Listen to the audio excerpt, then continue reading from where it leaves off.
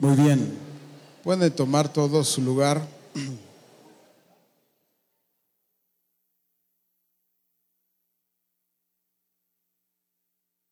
En el sistema, en el mundo,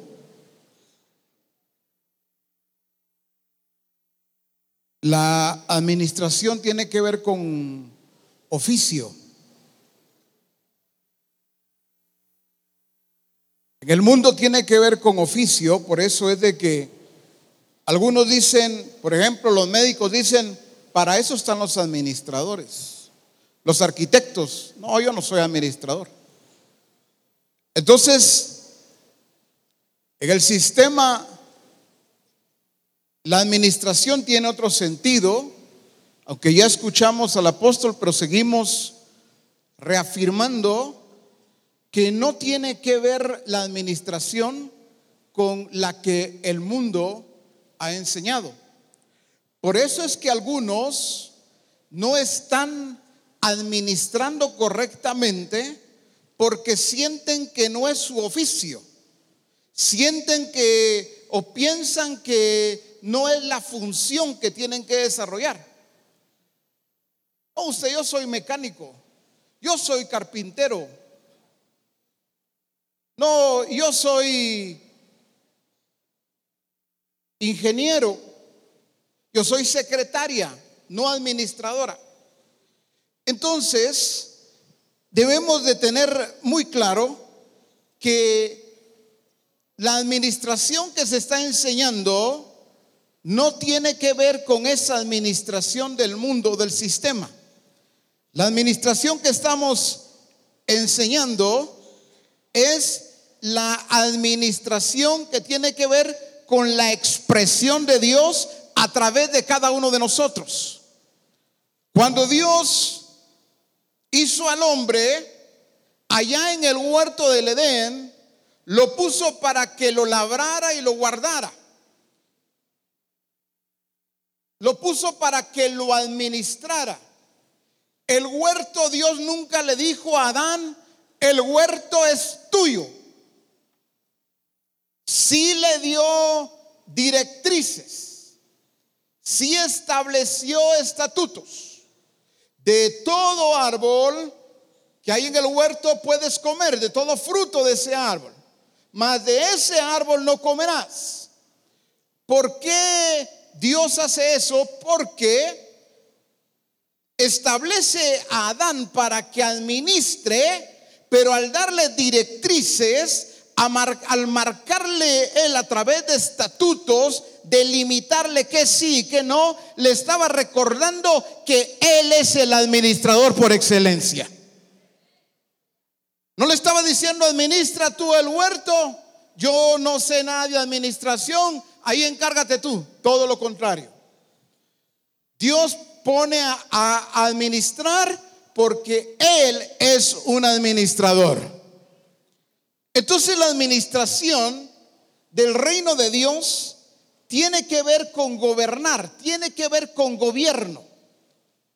Dios puso a Adán para que, no solo para que agarrara, déjeme usar la expresión cualquiera, pues Dios no le dijo: bueno, ahí está el asadón, ahí está la piocha, ahí está la pala, ahí está el machete.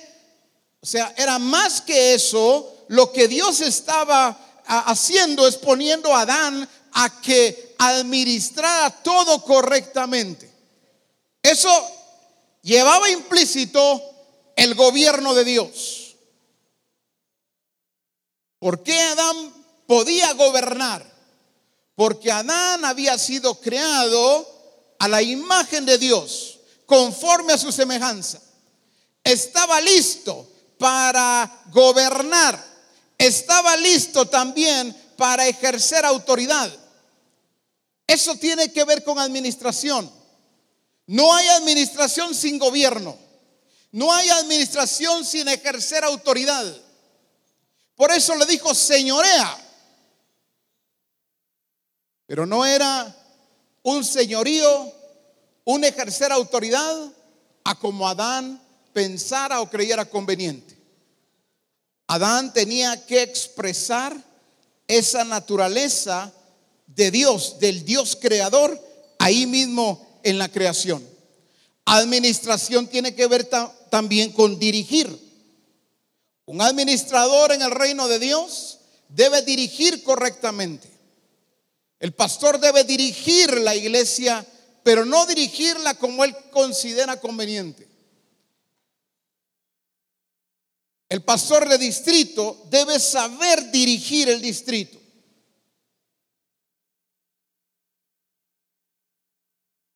La administración, los discipuladores deben saber dirigir lo que se les ha encomendado. Administración tiene que ver también con ordenar, tiene que ver con orden. Lo lindo es que Dios nos ha capacitado a todos y a cada uno de nosotros para que gobernemos, para que ejerzamos autoridad, para que pongamos en orden todas las cosas. Nadie debe de verse o sentirse incapaz de. Incapaz puede verse o sentirse aquel que no ha nacido de nuevo. No está apto para eso. Pero el que nació de nuevo, el que tiene la simiente de Dios, ha sido ya puesto para administrar y administrar todos los misterios de Dios. No, todos los misterios no solamente tienen que ver con una congregación, eso es parte, tiene que ver con todo lo que Dios ha creado. Dios te llamó a ti y Dios me llamó a mí para que seamos esos administradores fieles de los misterios de Dios. Dile al que está a la par tuya: tú eres ese administrador, tú eres esa administradora. Díselo a alguien más que todavía está procesándolo. Tú eres ese administrador, sí lo eres.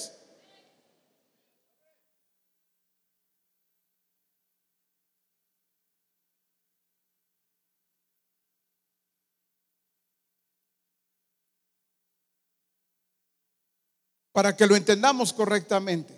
No es que alguien diga: fíjese que es de Dios porque eso que se está compartiendo, porque hoy por hoy, cabal, yo he estado pensando en estudiar cursos que tengan que ver con administración. No, no es eso. Por eso estamos aquí, para que se nos revele el administrador por excelencia, para que lo conozcamos a él como el administrador. Voy a pedirles que vayamos a Ezequiel capítulo 43. Ezequiel 43.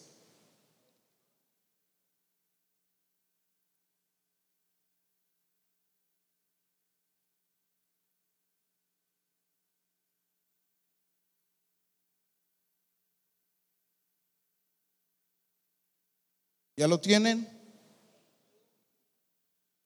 Vamos a ir juntos. Dice Ezequiel 43, verso 1: me llevó luego a la puerta que mira hacia el oriente, y he aquí la gloria del Dios de Israel que venía del oriente, y su sonido era como el sonido de muchas aguas, y la tierra resplandecía a causa de su gloria. Vamos a ver más adelante, dice verso 4: y la gloria de Jehová entró en la casa por la vía de la puerta que daba al oriente, y me alzó el espíritu y me llevó al atrio interior, y aquí que la gloria de Jehová, dice, llenó la casa. Verso 7: y me dijo: hijo de hombre, este es el lugar de mi trono, el lugar donde posaré las plantas de mis pies, en el cual habitaré entre los hijos de Israel para siempre, y nunca más profanará la casa de Israel mi santo nombre, ni ellos, ni sus reyes con sus fornicaciones, ni con los cuerpos muertos de sus reyes en sus lugares altos. Y dice el verso 8: porque poniendo ellos su umbral junto a mi umbral, y su contrafuerte junto a mi contrafuerte, mediando solo una pared entre mí y ellos, han contaminado mi santo monte con sus abominaciones que hicieron. Por tanto, dice, los consumí en mi furor. quiero que nos detengamos y meditemos en este tiempo, qué es lo que sucedió realmente. Cuando dice el profeta Ezequiel, él es quien utiliza expresiones: me llevó, me trajo, me hizo volver, me puso. Es el profeta que utiliza mucho ese tipo de expresiones. Ese tipo de expresiones que usa el profeta Ezequiel, ¿en qué consiste? Me llevó, me hizo volver, me trajo, me puso. Es una demostración del sometimiento del profeta al gobierno de Dios.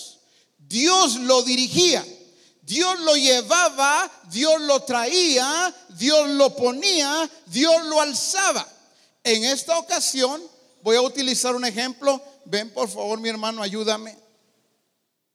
El ejemplo que quiero utilizar, en este caso, mi hermano, él va a ser, puedes dejarlo aquí en el suelo, por favor. Él va a ser el profeta Ezequiel, moderno, porque ya viene con traje. Lo que hizo Dios es que, a ver, ven conmigo. Todo el pueblo, los principales, los sacerdotes, todos estaban ocupados, todos estaban trabajando. Voy a pedirte que bajes aquí, por favor. Y entonces todos en la tierra estaban ocupados, estaban edificando, estaban construyendo, estaban trabajando la casa.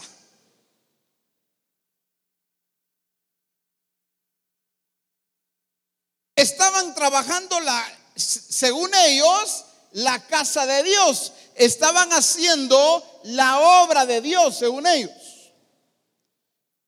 Y dentro de todos ellos, ahí se encontraba el profeta Ezequiel. Y vemos cómo Dios, desde el capítulo 1, Dios usa a Ezequiel como profeta para profetizarles y profetizarles. Pero todo lo que les profetiza el profeta Ezequiel, yo veo un sufrimiento en la vida del profeta Ezequiel. Dios le hace pasar por cosas impresionantes para enseñarle a todo ese pueblo lo mal que estaban.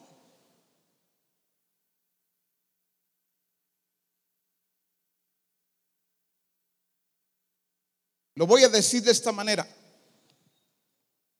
si usted ve en su casa despacio todo el libro de Ezequiel, desde el capítulo 1, usted se dará cuenta que muchas de las cosas que Dios puso a hacer Ezequiel, parecía un Ezequiel que estaba haciendo el ridículo.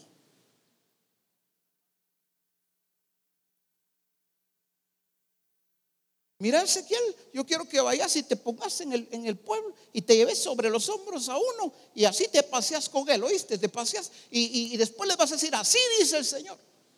Mira, Ezequiel, ahora necesito que te durmas y te vas a dormir durante 40 días solo para un lado. No te me vas a, nada que boca abajo, nada que ya me cansé, ahora me voy, pero no, te vas a dormir solo para un lado.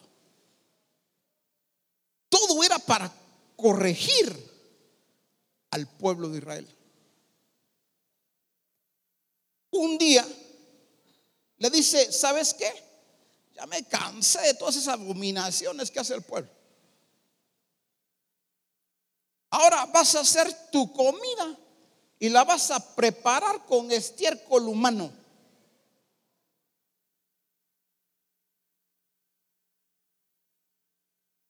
Le dijo Ezequiel: Señor, solo que yo nunca he sido inmundo. Yo no. Está bueno, te lo voy a cambiar. Estiércol de buey vas a usar. Véalo usted despacio. Era impresionante todo lo que Dios utiliza a Ezequiel para enseñarle al pueblo. Y el pueblo no entiende. Un día viene Dios entonces Y dice, y me llevó. Dios lo trajo allá donde está Dios. Y al traerlo, empieza Dios a caminar con Ezequiel. Y dice, mira Ezequiel, esta casa. Mira la puerta. Mírala bien. Mide la puerta, Ezequiel. Mira, te voy a explicar dónde va a estar mi trono. Mira, este va a ser el lugar de mi trono. Míralo bien. Aquí es donde voy a posar yo con mis pies. Voy a caminar aquí. Muy bien. Se lo lleva y le empieza a enseñar cada uno de los detalles al profeta Ezequiel. Cada detalle. ¿Ya viste el color? No es parecido, es este color exacto.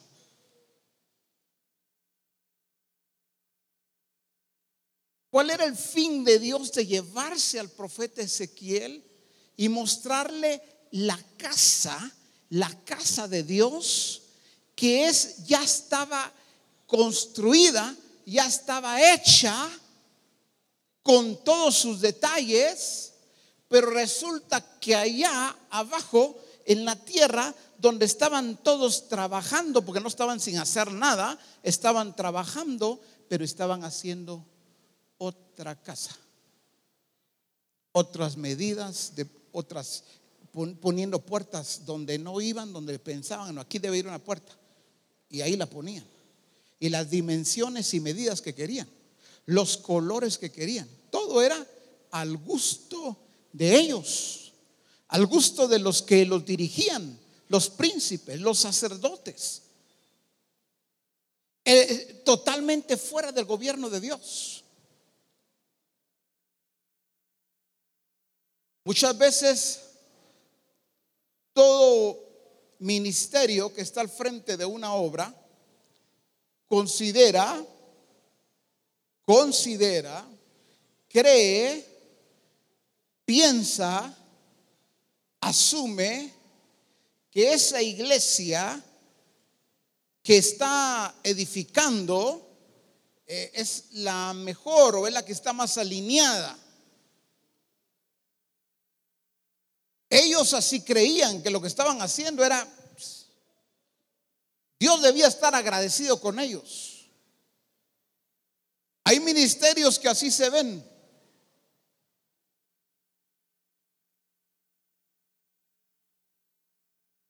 No, aquí estamos bien, aquí, excelente, aquí. Nosotros no estamos como aquellos, ¿no? Entonces, cuando ahí donde estamos en el capítulo 43, dice en el verso 10, tu hijo de hombre, fíjese bien, tu hijo de hombre, muestra, dice, a la casa de Israel. Voy a pedir por favor que me ayuden dos aquí, que vengan rapidito, varón o mujer, o mujeres o varones, como fuera, que vengan dos rápido. A ver.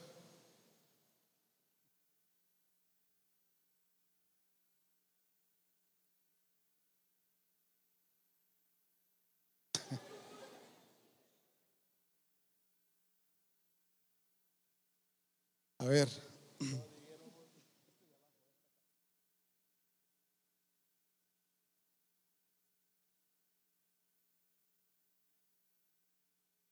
Digamos que mi hermano vamos a darle tómala tú. Cuando Dios llama al profeta Ezequiel, dice en el verso 10, muestra, leamos juntos, dice, tu hijo de hombre, muestra a la casa, esta casa que yo te estoy mostrando, muéstraselas. ¿Por qué le dijo muéstraselas?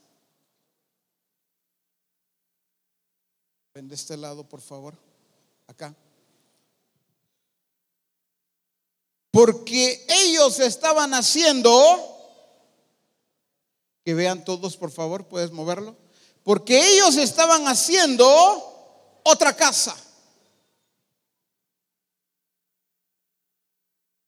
Hay ministerios que no se han percatado hasta ahora, seguramente, que cierto, están trabajando, no están sin hacer nada.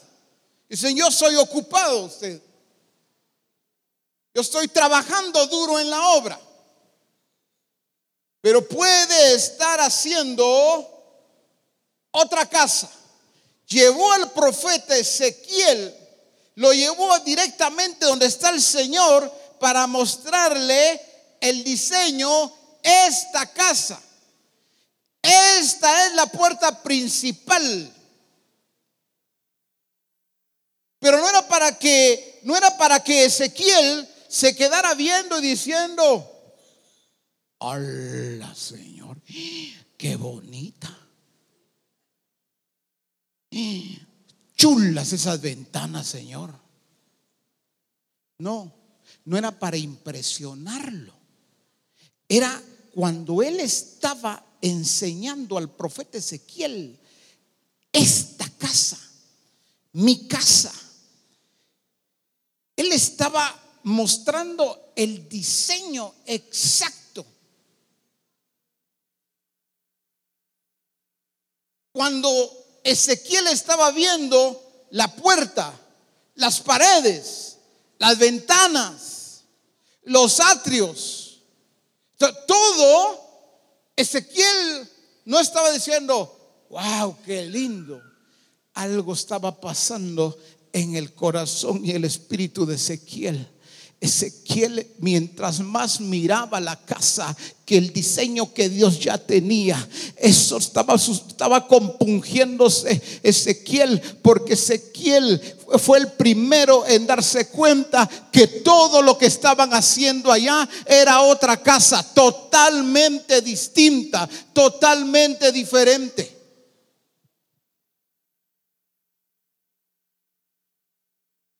No asumamos que estamos edificando, que estamos construyendo la mejor casa.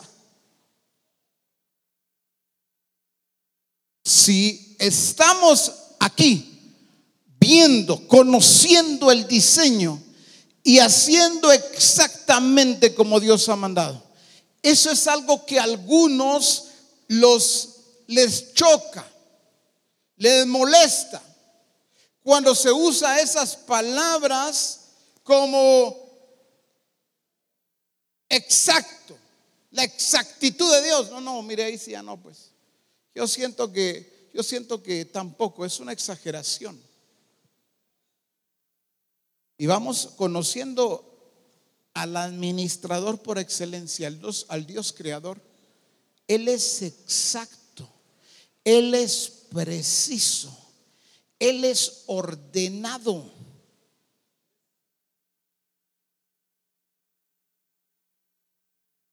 Él no hace nada como decimos en Guatemala, como caiga, o en México ahí se va.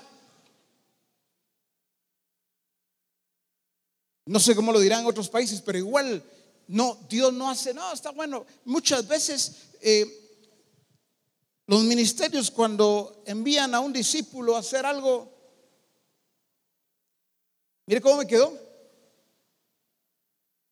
Está bien, hermano, está bien. Gracias, hermano, gracias. Está así, pero hay que amar a los hermanos, hay que tener paciencia. Es que no es un asunto de falta de amor o falta de paciencia. Es que un ministerio cuando no perfecciona, todo va a decir de él, hermano.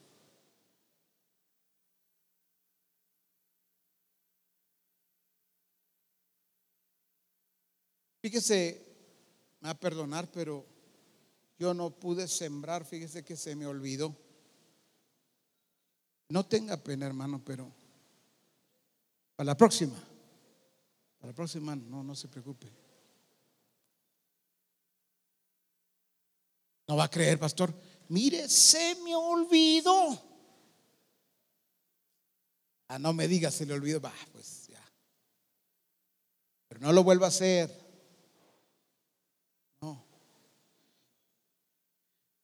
Lo que dice Efesios 4:11 es verdad. Que lo estemos aplicando es otro tema. Ministerios que estén perfeccionando verdaderamente a los santos. No se trata de la exigencia de un pastor o un ministerio. Se trata de conocer plenamente el diseño de Dios y llevar a todos a hacerlo exactamente como Dios dice. Ese es un administrador de los misterios de Dios. No es el poco a poco, hermano. Llévalo a hacerlo exactamente como Dios dice. La única forma, o una de las formas quizás, que un ministerio no va a llevar a alguien a hacer exactamente como Dios dice, es que no conozca bien el diseño. ¿Por qué se llevó al profeta Ezequiel?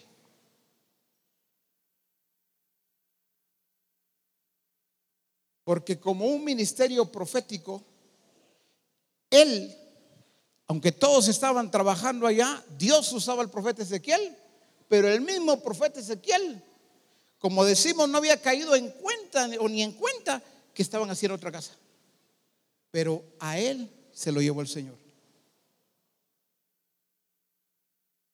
Ministerios, nosotros somos los primeros que el Señor dice que tenemos que conocer el diseño de su casa, el diseño de todo su plan y su propósito, el diseño de todas las cosas.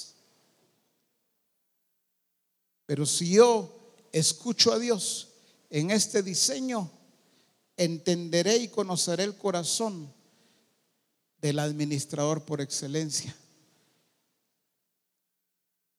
Aquí es donde muchos tienen que conocer muy bien este proceso. Todos debemos de conocerlo.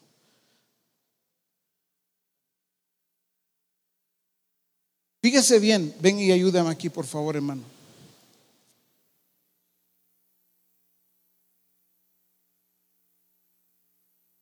Todos, levántalo por favor en alto. Tómalo bien. Bueno, hemos hecho de una meta, de un fin, lo que no es una meta, no es un fin. Vamos a ver. Todos, ponte por favor de este lado, hermano. Aquí. Aquí, de frente, viéndome a mí. Muy bien. Decimos, por ejemplo, ven hermano, hasta que todos lleguemos allá donde dice meta, es que tú vas a llegar a ser maduro. Ministerio también aquí. Allá. Entonces, vas a ser maduro, vas a llegar a ser, ¿qué más? Sobrio. ¿Qué más? Vas a llegar a ser prudente, capaz, administrador, sabio. Allá es el asunto, sí. Entonces, comienza tú, el ministerio va avanzando. Quédate ahí por favor un momento. Entendemos que viene aquí el discípulo, aunque en muchos casos el asunto es así, al revés. Y viene el ministerio y dice: mire usted, me llevó el Señor unos muchachos, unos, como dicen en otros lugares, cipotes, chamacos, mire, tremendos apóstoles. Mire, esos ya vienen con el diseño. Mira, si usted los escuchara, apóstol, hablar, tremendos hombres. Mira, ya el Señor ya los trajo, mire, con una madurez impresionante. Mira, esos, mire, van corriendo. El problema es que el ministerio se quedó hasta allá. Voltéalo a ver. Entonces tenemos ministerios que están echándole porras. Bueno, hermano, me gusta, hermano, métase, hermano, denle, siga adelante, hermano. Eso es. Gloria a Dios. Qué gente la que el Señor me está trayendo. Ya se quedó sentado en la silla como Elí, meciéndose en la silla. Calidad esos chamacos, apóstol Viera, buenísimos. Ya los pongo a predicar. Ya. Y entonces hay algunos que les ha pasado esto. Hay otros que están diciendo ahí, no, a mí no me pasa. Está bueno, ustedes de estos que van adelante, gloria a Dios. El asunto es que aquí llegaron ellos a la meta. De vuelta. Muy bien. Entonces, aquí vienen otros. Todo esto parece que es la meta y estuvo ya lo logramos, ya lo alcanzamos. Ya aquí tenemos ministerios maduros, aquí tenemos ya discípulos también maduros, sobrios, prudentes y todo lo que nosotros querramos. Lo que no hemos entendido, hermanos, pareciera que aquí ya lo único que queda es que el Señor venga, pues ya estuvo, ya lo logré, ya lo alcancé. Y hemos hecho de esto, súbelo por favor, una meta, cuando aquí es donde comienza la expresión plena de Dios. No sé si lo está captando. Es que el Señor por eso está hablándonos a todos, porque urge que crezcamos, que maduremos, que seamos sobrios, que ya no seamos víctimas de nuestras emociones y que ya entendamos plenamente todo su plan y su diseño, que conozcamos al creador de todas las cosas, a Cristo mismo, pero para que lo expresemos. Esta no es la meta.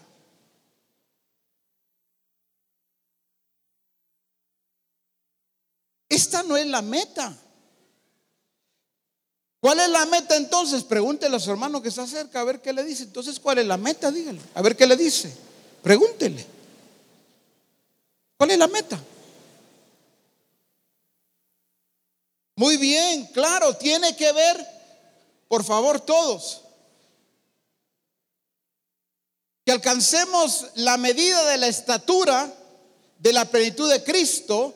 Es así como nosotros vamos a cumplir todo lo que Dios ha dicho. Por ejemplo, venga otra vez, en este caso ministerio y discípulo. Todavía hay cualquier ejemplo, todavía hay mucha inmadurez. ¿Qué más? Falta de sometimiento. Todavía hay mucho desorden, pero hay algunos ministerios, algunos discípulos que están preguntándose y dicen: yo quisiera que el apóstol o uno de los de asistencia nos dieran la clave de cuándo es que ya hay que ir a hablarle a los ríos, a los lagos. ¿Cuándo es? ¿Es ya todavía, o falta? Porque mire, yo no le conté a nadie, de repente dirá alguien por ahí, pero ya me fui a parar al lago usted y no pasó nada, yo le hablé. Entonces eso como que no entiendo, pues me falta fe o no era el tiempo de Dios. Todavía hay mucho que ordenar. Todavía el diseño no está realizándose exactamente como Dios ha dicho, pero quiero ya que el Señor me use, que el Señor me permita pararme, ir frente a estas personalidades y hablar. No, pero ¿qué es lo que Dios está haciendo? Mostrando, miren pues, es que están edificando, están haciendo, pero otra casa no es ni siquiera parecida a la casa que que te tuve que traer, Ezequiel, para enseñarte. Nada. Sigamos leyendo. Mire por favor lo que dice: muestra a la casa de Israel esta casa y avergüéncense de sus pecados y midan el diseño de ella, y si se avergonzaren al desentender el diseño. Fíjese bien, la responsabilidad del profeta Ezequiel, la responsabilidad del pastor de distrito, la responsabilidad del ministerio ahí al frente, independientemente del ministerio que fuera al frente de la iglesia. La responsabilidad del ministerio, ¿cuál era? Y si se avergonzaren.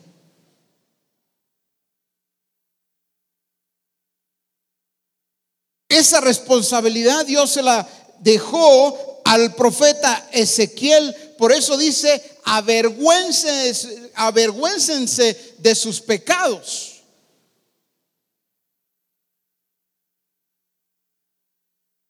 Dios le mostró toda la casa al profeta Ezequiel con todos sus detalles. Pero oiga por favor con atención, él tenía que llevarlos al arrepentimiento. Y si se avergonzaren, muéstrales. O sea, si no se avergüenzan, él tenía que estar con el peso exacto para llevarlos al arrepentimiento.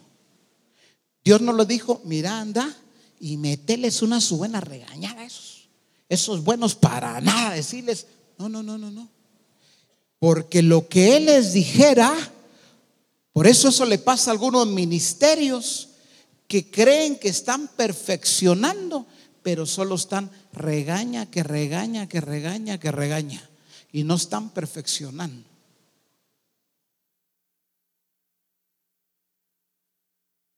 Y entonces, puros rebeldes me dio el Señor. No, es que eso es parte de ser un buen administrador. Cuando tú llegas al distrito o a la iglesia y llegas diciendo, por ejemplo: hermanos, traigo nueva información. Allá arriba dicen ahora que hagamos esto. No sé, hermanos, eso dijeron.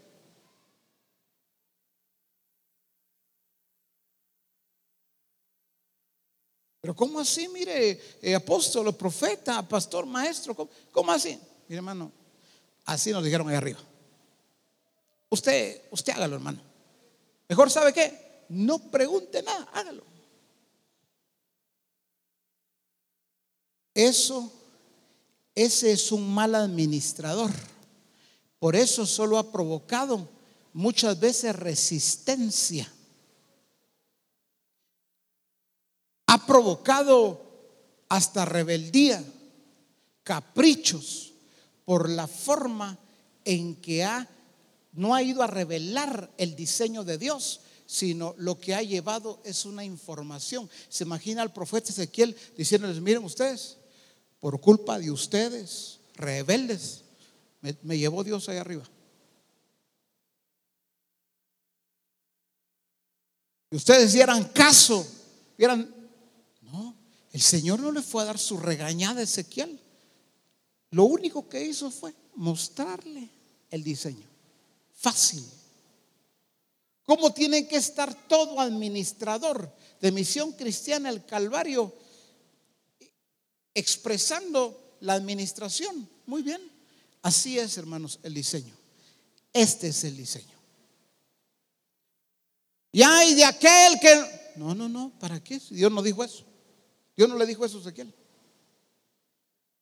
Mira, hermano, el que no quiera someterse, ahí está la puerta, mira, ahí está la puerta. Dios, si 5 se quedan, con 5 me va a quedar, hermanos, pero 5 que de veras estén dispuestos, mire, a trabajar hombro con hombro conmigo. Si Dios no dijo eso. Solo, ¿qué fue lo que Dios le dijo? Volvamos a revisar.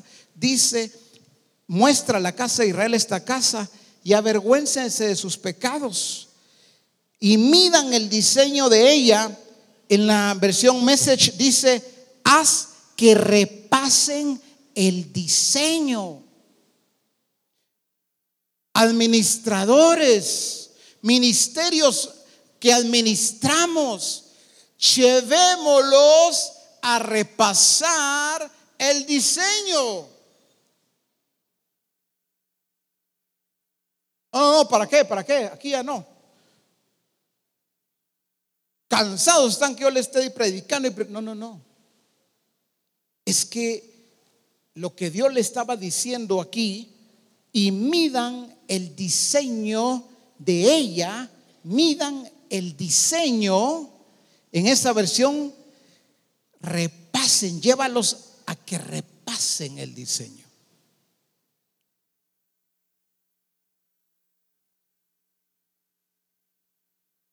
Y si se avergüenzan, es que al conocer el diseño, un Ezequiel, que por qué ellos iban a avergonzarse, iban a arrepentirse, porque Ezequiel, cuando vio eso, él tuvo que arrepentirse. Muy bien. Cuando un ministerio está haciendo de una manera equivocada y se enseña el diseño correcto, pero no se arrepiente porque dice: aquí tengo que tener cuidado, porque si no, ¿qué van a decir los hermanos? Yo tanto tiempo que les dije esto y ahora tengo que decir otra cosa. No, yo no voy a hacer eso. Yo no voy a quedar en vergüenza. No, el arrepentimiento, como buen administrador, debes mostrar el diseño, y eso provoca un verdadero arrepentimiento. Por eso sigue diciendo: si se avergonzaran de todo lo que han hecho, hazles entender el diseño de la casa. Ojo, por favor, y oído con esto. ¿A quién le estaba hablando? Al ministerio. Hazles entender el diseño de la casa. Hay ministerios que llaman, hermana, iba a decir nombres, pero bueno, para no aludir a nadie, hermana fulana, hermana sutanita, hermano vengano, tráigase el fulano. Sí, ustedes el domingo, a ver, predíquenles del diseño a la iglesia, enséñenles. Es que yo tengo gente pilas ustedes. No. Dios no le dijo al profeta Ezequiel: Aná y a los príncipes más pilas, a esos decirles que me le enseñen lo que yo te enseñé. A él lo puso. ¿Y qué le dijo? Hazles entender. ¿Qué significa? Que Dios a él lo hizo un entendido. Por lo tanto, él debía de llevarlos a ser entendidos del diseño.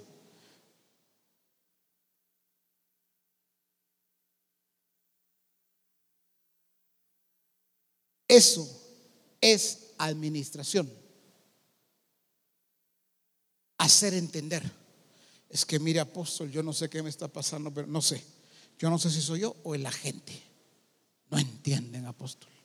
Ya se los dije con naranjitas, con bananitos, con uvas, con manzana. No entienden, apóstol. No.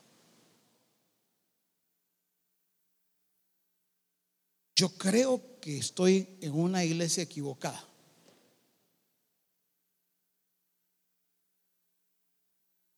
No. Es que tienes que tener la habilidad para entender el diseño, porque tú eres el primero que lo entiendes a cabalidad. No es. Diles más o menos lo que te recuerdes, ¿verdad? Porque puede ser, Ezequiel, que se te olvide. No.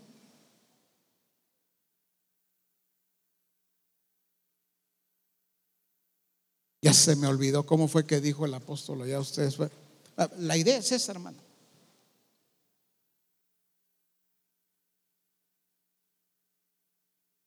Fíjese, en la versión TLA dice: muéstrales.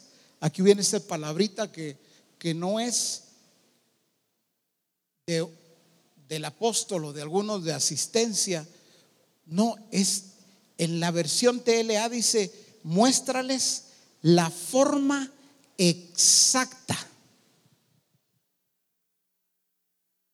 El problema es cuando nosotros creemos que no, tenemos que rebajarle un poco. Hay que bajarle o hay que rebajarle, porque si yo digo así, no, apóstol, no me van a entender. Así no es la cosa aquí. Aquí hay que dejarlos que hagan como ellos puedan, y así poco a poco. Pero muéstrales esta casa, pues. No es algo parecido. Dice: muéstrales la forma exacta y las medidas que deben tener. El Dios que nosotros tenemos es un Dios de exactitud. Lo que pasa es que ahí es donde muchos se ven con esa naturaleza humana, con un montón de limitaciones, pero es a través de la naturaleza divina que usted y yo sí somos exactos y precisos para Dios. Díselo a alguien que está cerca de ti, porque quizá no lo escuchó bien. Repíteselo. Es que es a través de la naturaleza divina que nosotros sí somos exactos para Dios, como lo fue Jesús. Jesús fue preciso, fue exacto. Hoy se nos hablaba, el apóstol nos hablaba de Lázaro. ¿Por qué Jesús llega al cuarto día? Por ser exacto. Por eso Marta le dice: es de 4 días, ya llegue.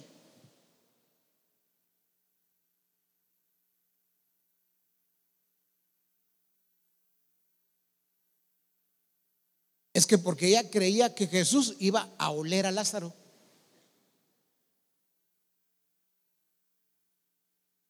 Él iba a resucitarlo, no a olerlo.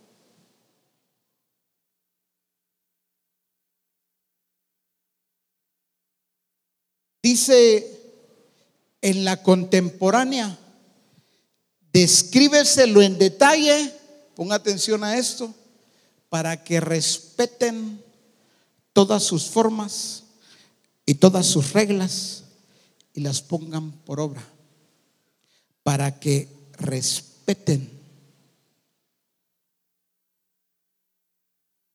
Ministerios, comenzando con nosotros, pero voy con el resto en un momentito. Pero si nosotros no hacemos conforme el diseño de Dios, vos ya te cansaste. Puedes sentarte un ratito. Sentate tranquilo ahí, mi hermano. Fíjese bien. Si nosotros como ministerios no respetamos el diseño, estamos ofendiendo a Dios.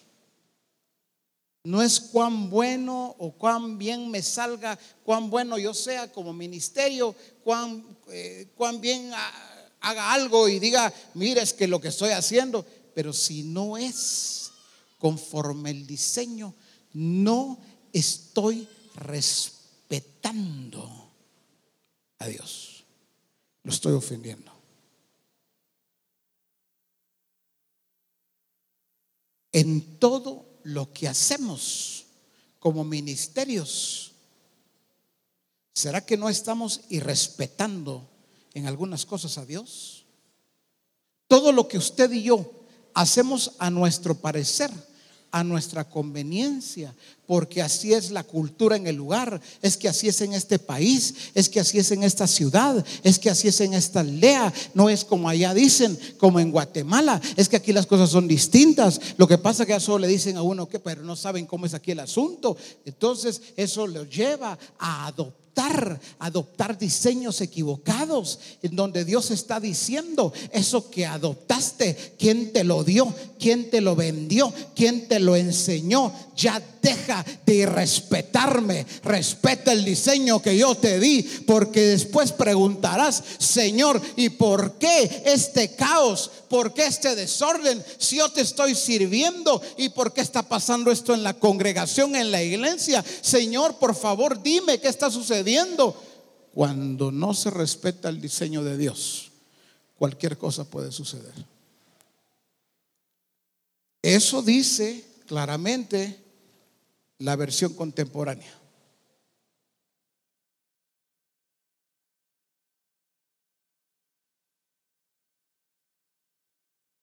Muchas veces usamos argumentos, usamos incluso, mis hermanos, dichos, refranes, que Dios no tiene que ver con el asunto. Y es necesario que Misión Cristiana al Calvario ponga mucha atención a esos dichos, a esos refranes que a veces resultan peligrosos. Yo me sorprendí cómo Dios se percata hasta de esas cosas que decimos o repetimos y que Dios no está en el asunto. A veces decimos, por ejemplo, o dicen algunos: el que obedece no se equivoca. ¿De dónde salió eso? Saber, pero mire, el que obedece no se equivoca usted. Pero mire, podría explicarme: no, mire, usted dele, usted hágalo. Mandado no es culpado. Así dicen usted, así hágalo. No me pregunte a mí. Cuando el Señor le dijo: hazles entender. Yo me sorprendí con esto y espero que usted también. Dice en Ezequiel capítulo 12, Ezequiel 12,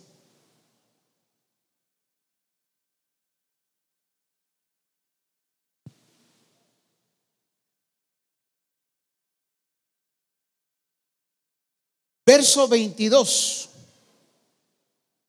Hijo de hombre, ¿qué refrán es este que tenéis vosotros en la tierra de Israel?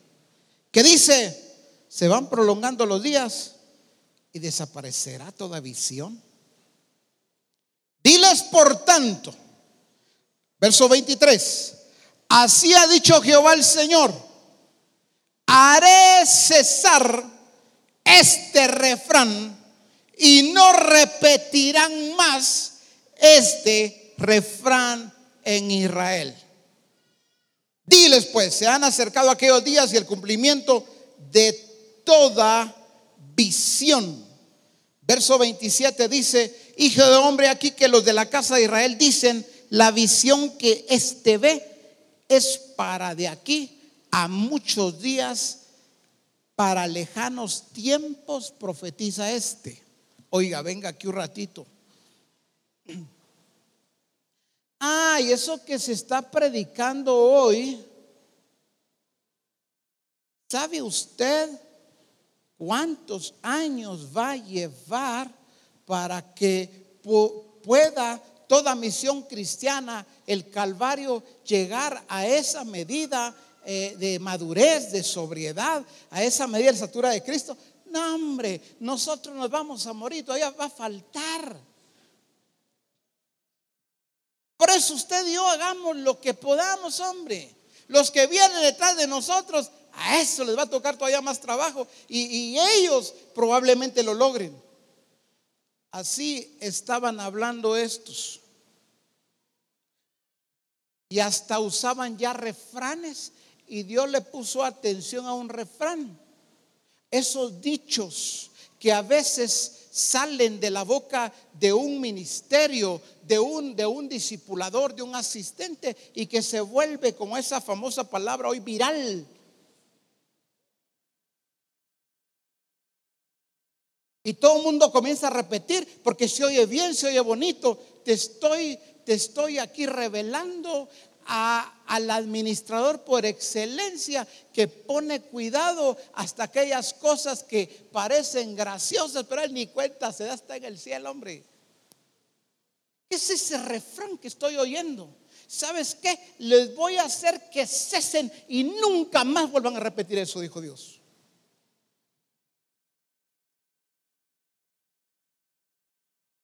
Si alguno habla, hable conforme a las palabras de Dios. ¿Parece eso cuadrado? No, muéstrales el diseño de esta casa.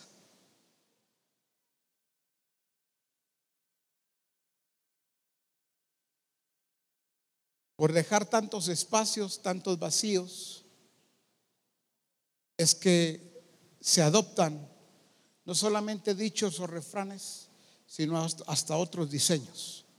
Y como decían, mire cómo dijeron acerca de Ezequiel. Dice: la visión que éste ve es para de aquí a muchos días, para lejanos tiempos profetiza decía la gente. Ay Dios, eso no es para ahora, hombre.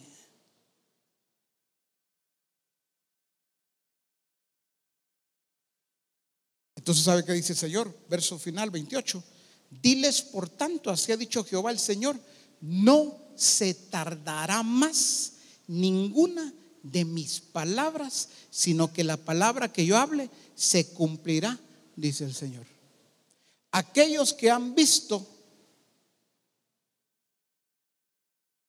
la ejecución del diseño para saber qué tiempo será, pastor, ¿usted cree que yo lo voy a alcanzar? ¿Será que lo voy a alcanzar? Esa medida, esa estatura. Mire, la verdad, yo veo que a usted le está costando. Y ahora yo. Porque yo veo que a usted le está costando, pastor. Y si el justo con dificultad se salva, ¿dónde?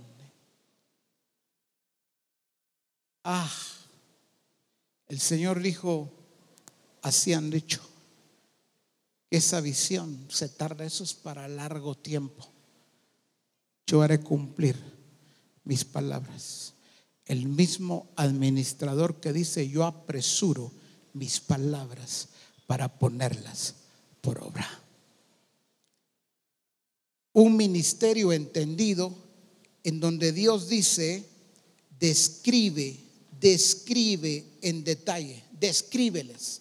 Esa capacidad que Dios te ha dado y que Dios me ha dado para describir el diseño en detalle. Dios es un Dios de detalles, detalles justos, detalles correctos. Ese es el Dios que tú y yo tenemos. Todo el ministerio que se ha conformado, todo el ministerio, sea siervo, sea sierva de Dios, que se ha conformado a este siglo, está ofendiendo a Dios.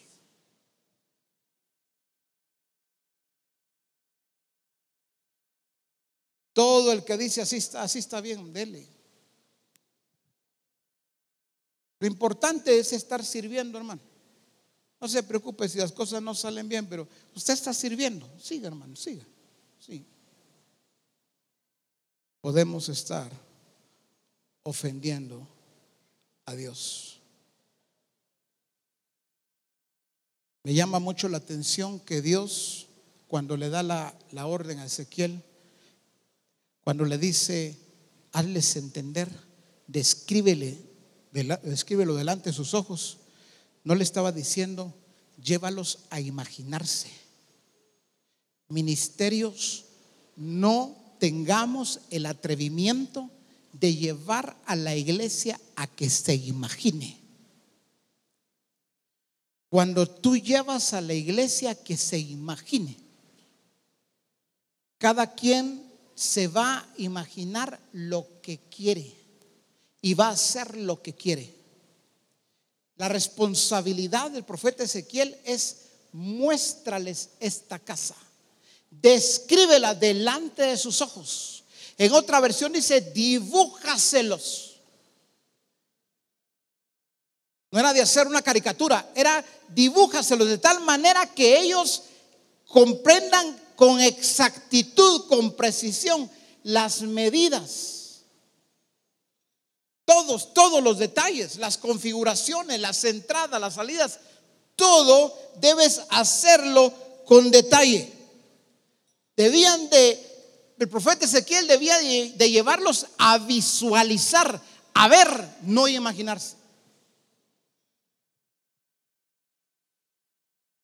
El Dios que nosotros tenemos no nos lleva a imaginarnos. A Abraham dice que lo sacó fuera y le dijo: mira las estrellas y cuéntales.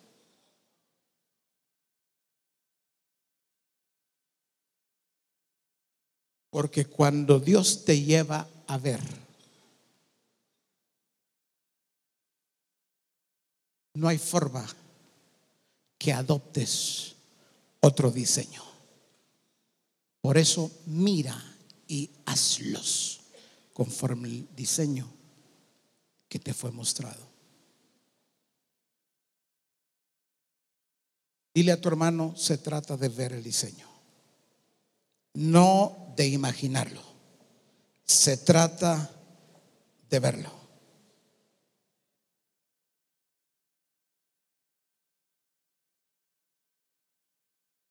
Lo que estaba haciendo Dios es llevando a través del profeta Ezequiel, lo estaba llevando a algo que nosotros hemos visto y hemos leído muchas veces: hágase tu voluntad, así como en el cielo, en la tierra. Por eso es: muéstrales esta casa. Hágase así como en el cielo, exactamente así debe hacerse en la tierra, no parecido.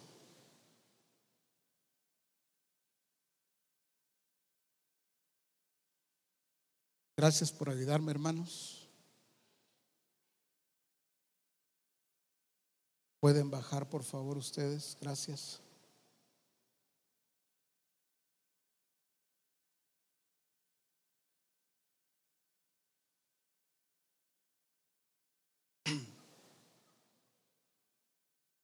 Para algunos es solo una oración, el Padre Nuestro, parte de una oración. Pero es que así como se hace en el cielo, así debe hacerse aquí en la tierra. Así hacen los administradores de los misterios de Dios. Pero fíjese que el apóstol hoy nos hacía ver Juan capítulo 5 y alguien podría decir: sí, pero ¿cómo hago para conocer? ¿Cómo hago para saber más acerca del diseño?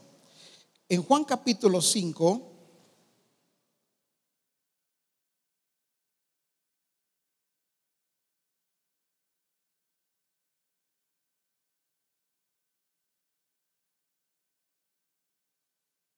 el apóstol nos llevó al ver el verso 19, el verso 20, bajo esa línea de administración. Dice, o sea, si vimos claramente en el verso anterior que no puede el hijo, no puede hacer el administrador hacer nada por sí mismo, sino lo que ve hacer al padre, porque todo lo que el padre hace también lo hace el administrador igualmente. Ve ahora el 20, porque el padre ama al hijo, pero dice, y le muestra otra vez, y le muestra otra vez, y le muestra ¿qué? Todas las cosas que él hace.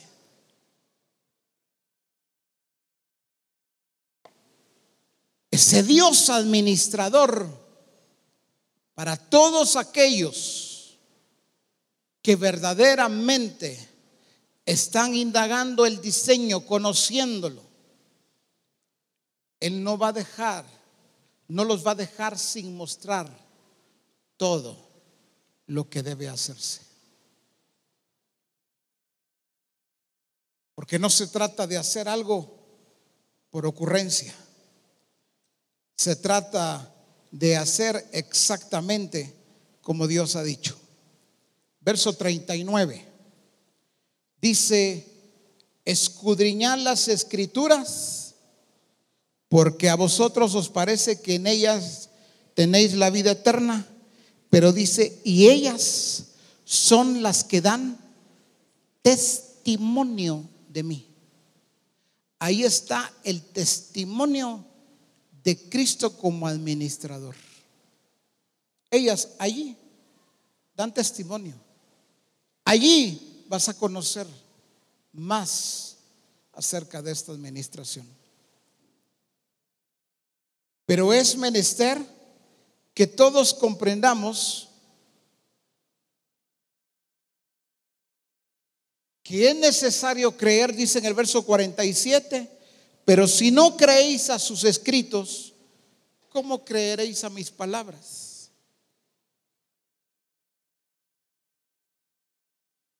Los libros, los manuales,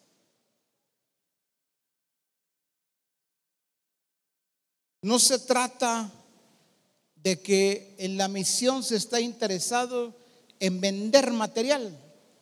Y vender y vender y vender y vender. Mire, pues es que ahora usted, no se trata, todos aquí, que el pastor se lleve unos sus 2, 3 libritos o manuales.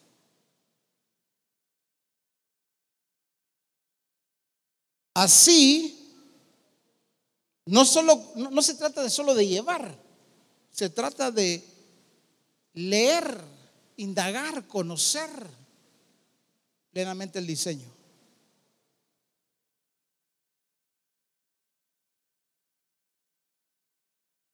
Ministerios.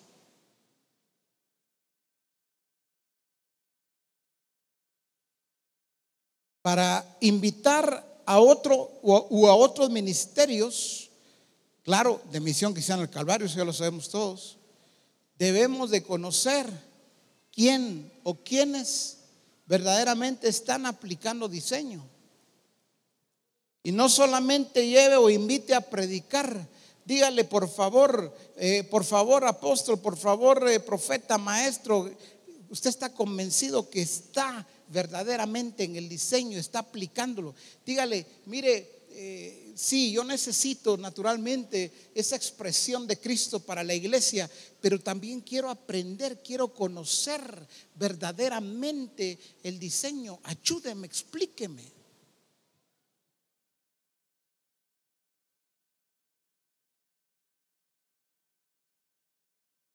Son 2 noches y en el día, pues, si usted quiere, pues, nos vamos al río, nos vamos a no sé dónde quiere ir, usted quiere dar una vuelta. No, dígale, pues, no importa, no sé dónde, si en el río, dónde, pero necesito que me enseñe para ejecutar, enséñeme.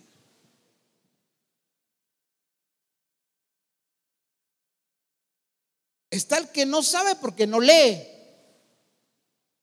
Tiene los libros y no los lee.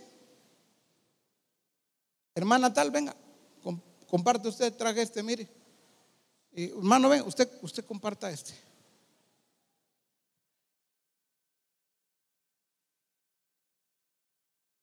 Gloria a Dios. Tengo ahí una maestra, ella da clases en un colegio, una escuela, viera cómo le enseña bonito ella. Tengo otro, ese es bueno también, viera usted, para enseñar. No, hombre, no es así. Están los que no leen y por eso ¿cómo van a conocer el diseño? Están los que leen, pero leen mal. Solo leen una partecita. Ay, sí, pues aquí está. No, hay que conocerlo bien todo. Vengan 4 muchachos rápido aquí donde están los grupos, pero así corriendo ustedes porque ya casi es la hora del café.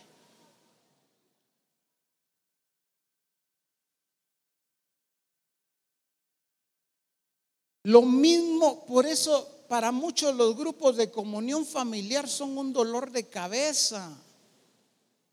¿Sabe por qué? Venga alguien más, uno más, por favor. Varón o mujer, venga.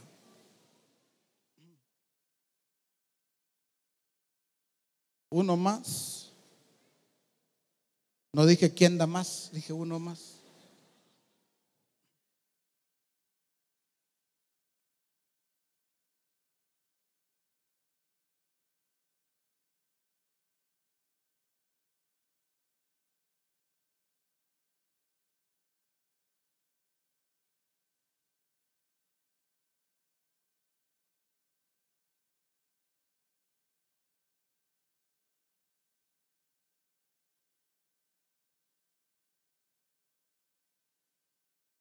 Los grupos de comunión familiar hay que conocer los componentes, porque mire usted, hay muchos que los grupos son dolor de cabeza, entonces sienten la curiosidad, la inquietud de innovar.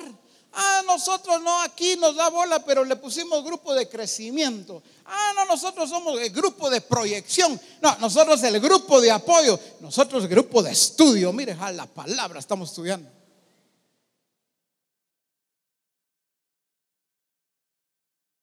Con razón no le funciona. Fácil.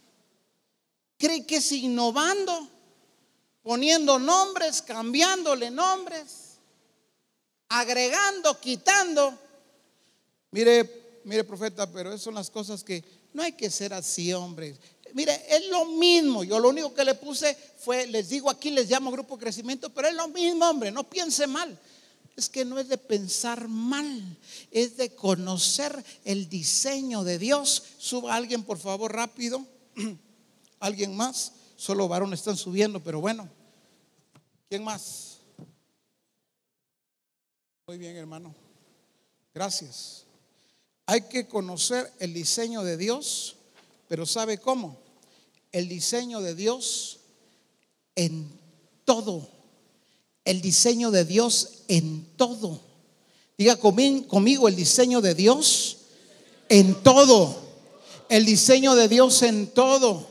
Por eso Dios le dijo a Ezequiel: hazles entender el diseño, descríbelo delante de sus ojos, todas sus descripciones, todas sus formas, todas sus configuraciones, todas sus entradas, todas sus salidas, todo. Un mal administrador hace estas cosas.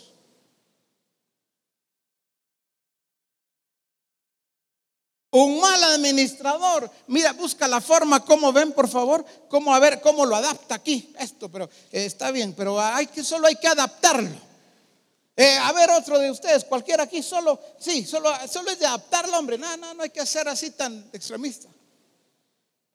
Vénganse aquí nuevamente.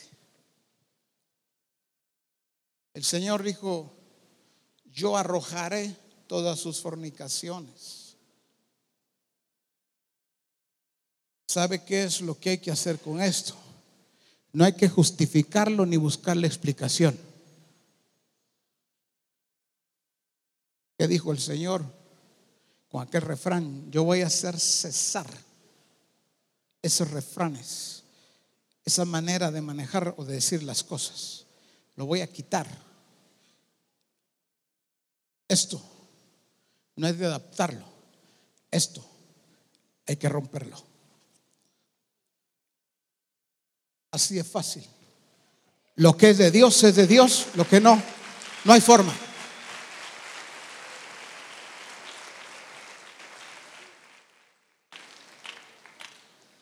Y entonces, ya, solo con quedarme así ya estuvo, ya Dios me va a bendecir. No, vaya al abrevadero, conozca los componentes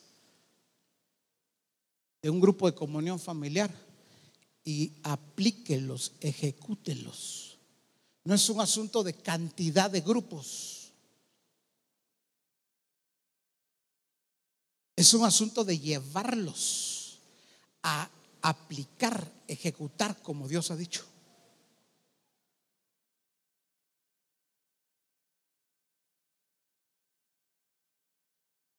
Hay pastores que dicen: no, yo para eso tengo a supervisores, fíjese. Pero tienen supervisores, algunos supervisores o asistentes, que solo llegan a tomarse el fresco, a comerse la galleta, solo llegan a sentarse. Ay, qué rica estuvo la tostada, hermana, qué rico estuvo, sí. Rico le quedó, le quedó. Tiene un poquito más de rosa de Jamaica, un poquito más, hija. Gracias, hermana, muy amable. Muchas gracias. Pastor, yo estuve en el grupo de Joaquín. Bonito, pastor, bonito, fíjese. Comimos y vea bonito. ¿Cuántos discipuladores con manual en mano y solo están dando una lección por darla? Cuando Dios añade, mira en los hechos, dice: los que recibieron su palabra. Ya es tiempo que los discipuladores, como administradores de los misterios de Dios, se aseguren que están hablando las palabras de Dios que están allí y que las están recibiendo, porque eso es lo que va a llevar a la transformación. Que reciban la palabra y que la apliquen.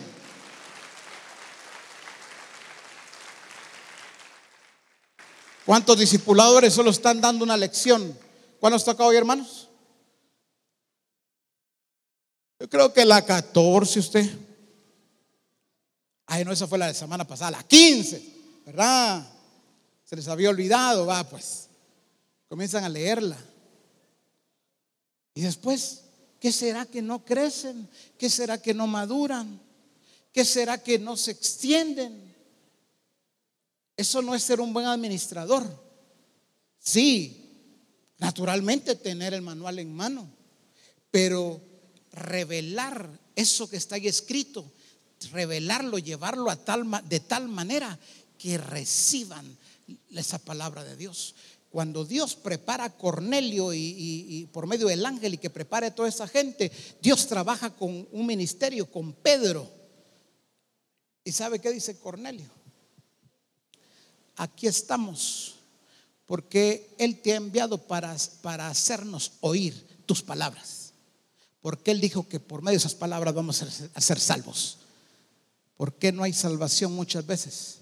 Porque están escuchando el palabrerío de muchos que están al frente de un grupo de comunión familiar. Si eso le pasa a alguien con manual en mano, ¿qué le pasará al que ignora el manual? Entonces, el grupo de comunión familiar, hay que conocer los componentes y aplicarlo. No, pero mire, aquí en el libro dice que los grupos son, pero léalo completo, hombre. No lea una oración, una frasecita o la mitad de un párrafo cabal. Esto es, ¿ve? Léalo. ¿Hace cuántos años nos habló el Señor a través del apóstol Abraham? Cuando se nos enseñó que no se podía tener, ayúdenme ustedes, cabeza de león, pata de elefante o cuello de jirafa. ¿Recuerdan ustedes? Hace años exactamente eso le está pasando a muchos en los grupos. Son grupos fenómenos. Yo no sé, mire, apóstol, todo está bien en la misión, pero como quisiera que se quitara eso los grupos. Es un martirio.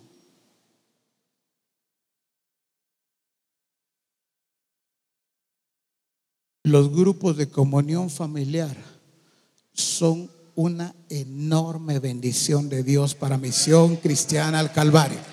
Para todo aquel que es buen administrador de los misterios de Dios, entiéndalo bien, son una bendición extraordinaria. Sí, profeta, nosotros solo tenemos 5 grupos, pero ahí estamos creyéndole a Dios Él dijo que el menor va a llegar a ser 10,000. Ahí va a ver, ahí va a ver. Entonces, que de cruzarse de brazos, porque así dijo Dios. Abraham no se cruzó de brazos. Dios le dijo lo que haría con él, pero Abraham debía de hacer lo que le correspondía. No es solo creer porque Dios dijo, ya no hago nada. Ahí tengo mis 5 grupitos, mis 8 grupitos, mis 15, como quiera llamarle. Ahí están, ahí se están manteniendo. Algo va a hacer el Señor. De repente, yo siento que de repente nos va a dar 3,000, nos va a dar 5,000, 1,000 nos va a dar el Señor. Amén, estamos creyendo. No, tienen que hacer lo que corresponde.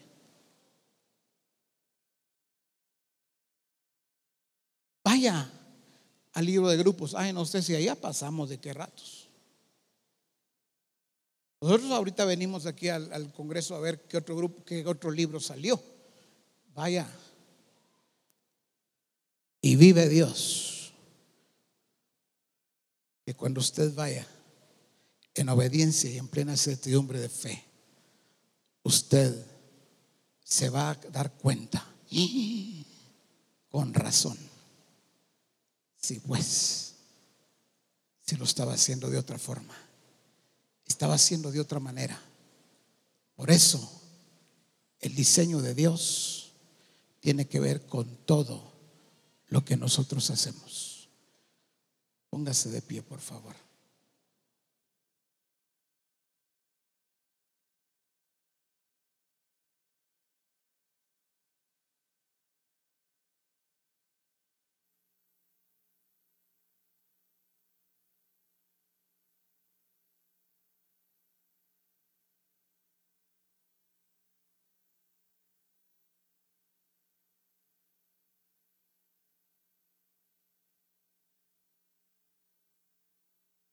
Cuando nosotros vemos a los ministerios, muchos dicen, sí, pues qué bueno, gloria a Dios, eso me gusta, profeta, los ministerios, los ministerios. Pero hermanos, cuando se trata de administración no tiene que ver con los ministerios solamente, tiene que ver con todos y cada uno de nosotros, tiene que ver con usted. No crea que porque Dios enseña primeramente, como lo hizo con el profeta Ezequiel y lo hace primeramente con nosotros, no quiere decir que usted está exento. Usted es responsable también. Pablo dice, yo como perito arquitecto puse el fundamento.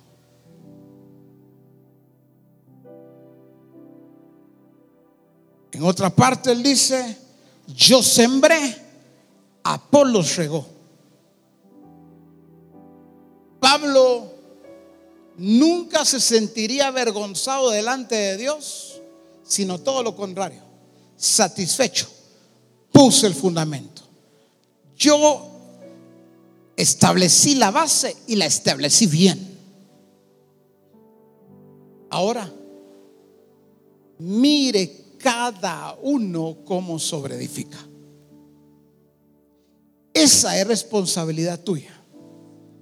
Tú que estás diciendo, quejándote, lamentándote, ¿cómo hago para hablar con el apóstol? ¿O con quién hablo? Porque mi pastor no le atina, hombre, mi pastor, ay Dios, está pobrecito. Esa no es una excusa para que tú no conozcas el diseño. Esa no es una excusa para que tú no puedas describir el diseño. No es excusa.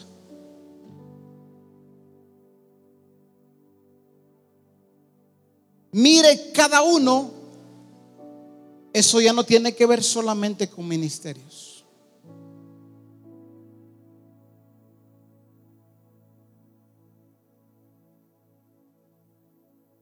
Por eso es que a algunos les ha costado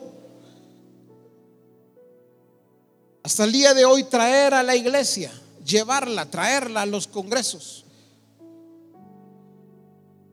porque procesan mal las cosas.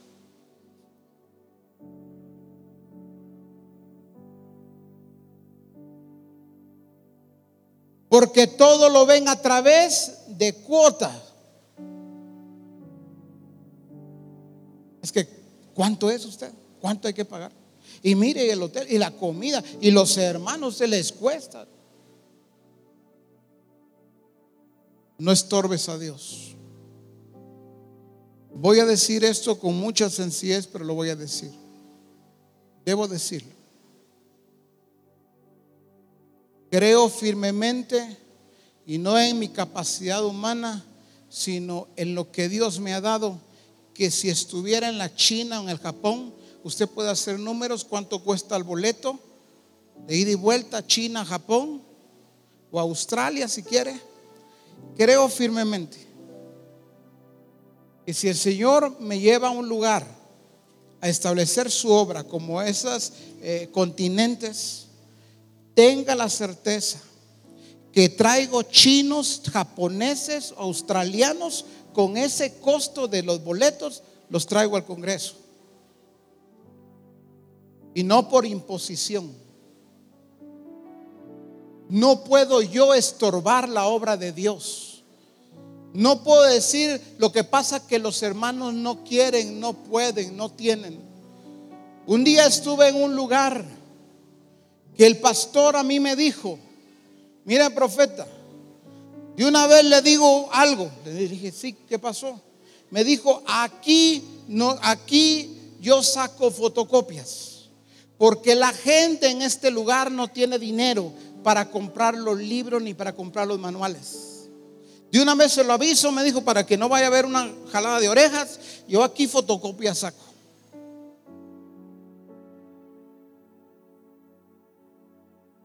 Eso me lo dijo como a las 10, 11 de la mañana. A las 12:30 había que estar en una casa almorzando.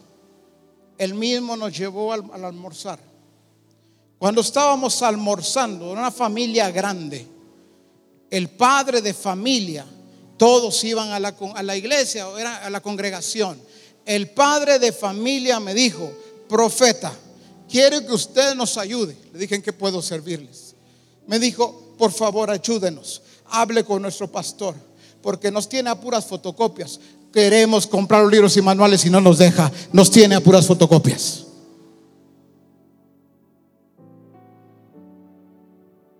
Perdóneme, pero me cuesta creer cuando a mí me dice un ministerio: la gente no puede, la gente no tiene.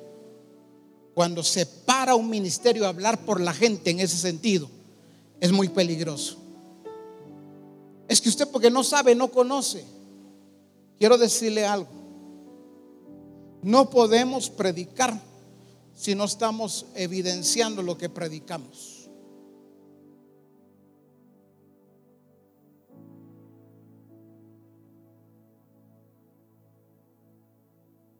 No importa en cualquier lugar del mundo donde estemos, Dios sigue trabajando con nosotros, porque con esa mentalidad entraríamos a China, algunos ministerios o muchos como quiera, entrarían a China y nunca traerían a un chino, porque dirían aquí: muy lejos, apóstol, caro el pasaje.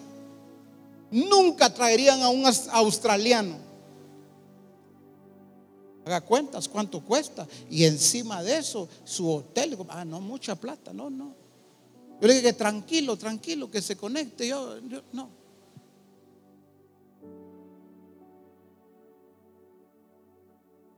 Te hablo no con capacidades humanas, te hablo como un administrador de los misterios de Dios. Administra bien lo que Dios te ha encomendado. No te pares diciendo algo que no es. Lleva a la iglesia. Entiende algo. Cuando tú traes 5, 10, 20, 30, 50, 100 al Congreso, deja de procesarlo por cuestiones de dinero, de cuotas, de hospedaje y de comida. Míralo como un administrador de Dios, que toda esa iglesia deben ser administradores de Dios, que trabajen juntamente contigo, pero cuidando el diseño de Dios en todo. Cuando tú vienes solo o sola y dices: es que no quieren, no pueden, entonces te va a tocar a ti mucho más duro Y dirás tú, lo que pasa es que no, yo tengo pura gente entendida.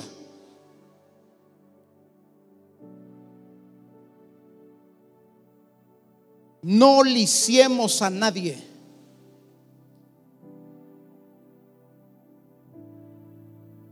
Jamás se me olvida que una mujer que quiso hacer un bien terminó haciendo un mal. La mujer que crió al hijo de Jonatán llamado Melquisedec. ¿Cuántos discipuladores se vuelven protectores de algo que Dios no les ha dicho, o ministerios, y terminan cuidando mal?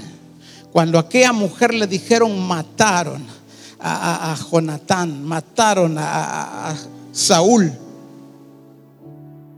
perdón, gracias a ustedes, Mefiboset, gracias. Ella lo agarra corriendo, y lo agarra y sale corriendo. Una mujer que quería, de veras quería proteger a Mefiboset, pero no lo hizo bien. Salió corriendo, en el camino lo botó, lo lició para toda su vida. El testimonio de Mefiboset sería algo así cuando fuera grande. Ese hombre paralítico diría: una mujer que me cuidaba, quiso hacer las cosas bien a su manera, pero lo hizo a su manera. Cuando yo que mi padre lo habían matado a mi abuelo, me agarró, pero no me sujetó bien. En el camino, cuando iba corriendo, me botó. Gracias a ella no puedo caminar. Cuando se para frente a mí un discípulo, un discipulador, me dice: no tengo dinero para ir. Mi trabajo es llevarle a que salga de verdaderamente de ese estado. No puedo concebir a una iglesia que toda la vida no tiene, no puede, no hay. Vaya usted, pastor, que Dios me lo bendiga. Espérese, no se vaya. Espérese, aquí están unos sus 10 quetzalitos para una su agüita. Oye, se la toma allá.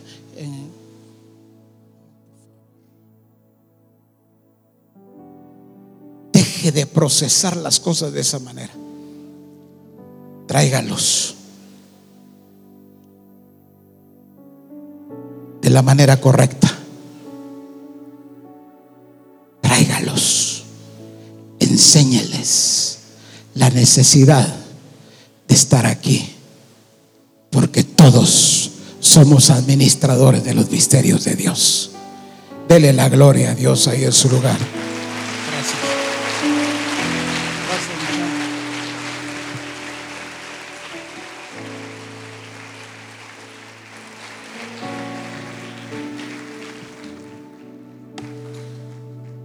Profeta, pero es cierto, hay gente que no tiene mucho dinero. Por eso llévenlos a ser administradores. No tienen, nunca tienen, o a veces sí, a veces no. Llévenlos a ser administradores. Esa es nuestra responsabilidad.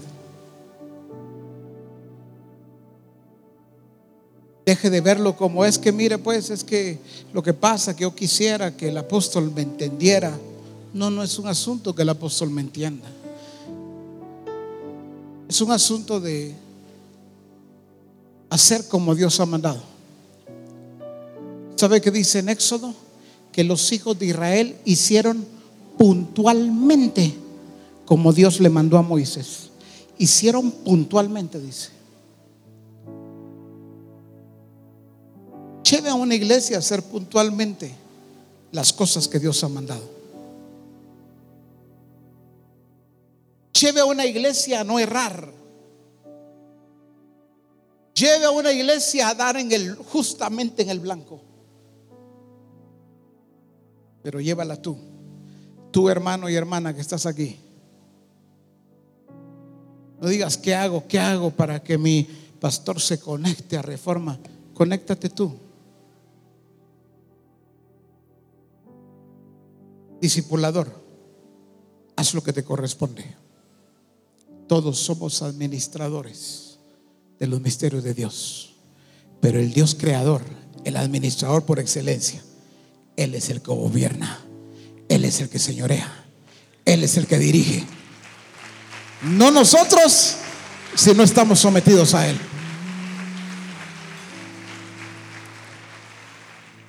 Habla con el Señor ahí en tu lugar.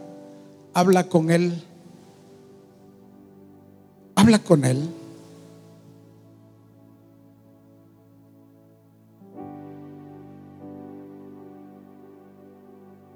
Hay cosas que ya deben derribarse. No adoptes lo que Dios no ha dicho. No trates de hacer innovaciones que Dios no ha dicho. Aleluya. Aleluya. Gloria a Dios. Gloria a Dios. Asistentes, administradores de los misterios de Dios. Asistentes que conozcan el diseño. Asistentes que no se vean solo yendo a los grupos, sino expresando la administración de Dios a través de sus vidas.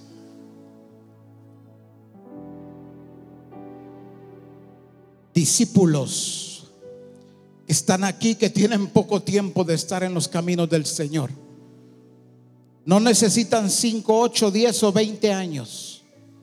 Ustedes que nacieron de nuevo ya tienen la simiente de Dios, los genes del Padre, la naturaleza de Cristo. Por lo tanto, ustedes también ya son llamados a administrar. Administren lo que Dios les ha encomendado.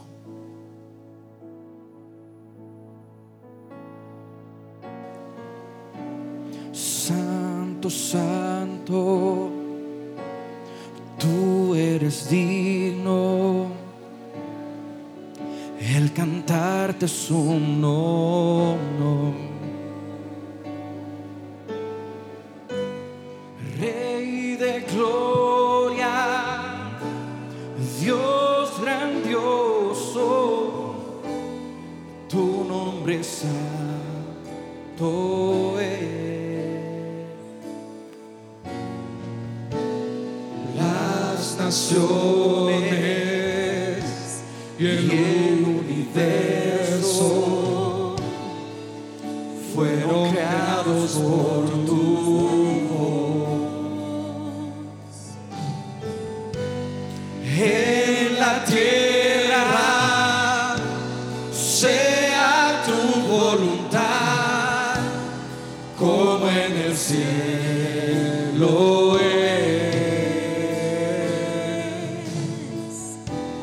como en el cielo es.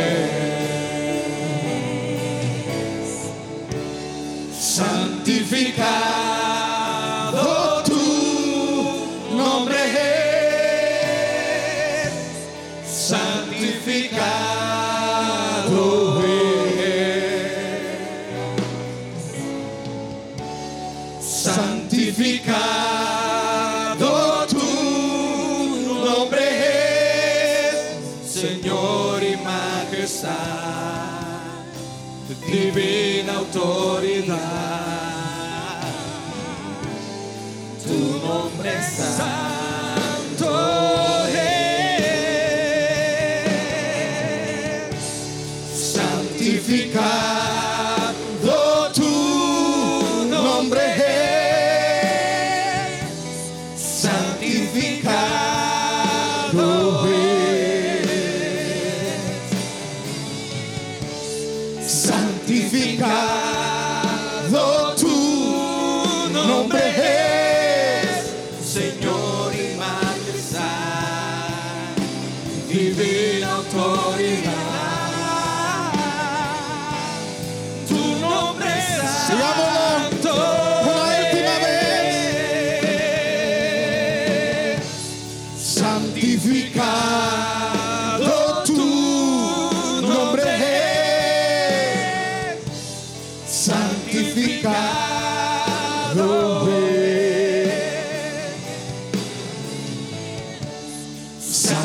Santificado tu nombre es, Señor y majestad,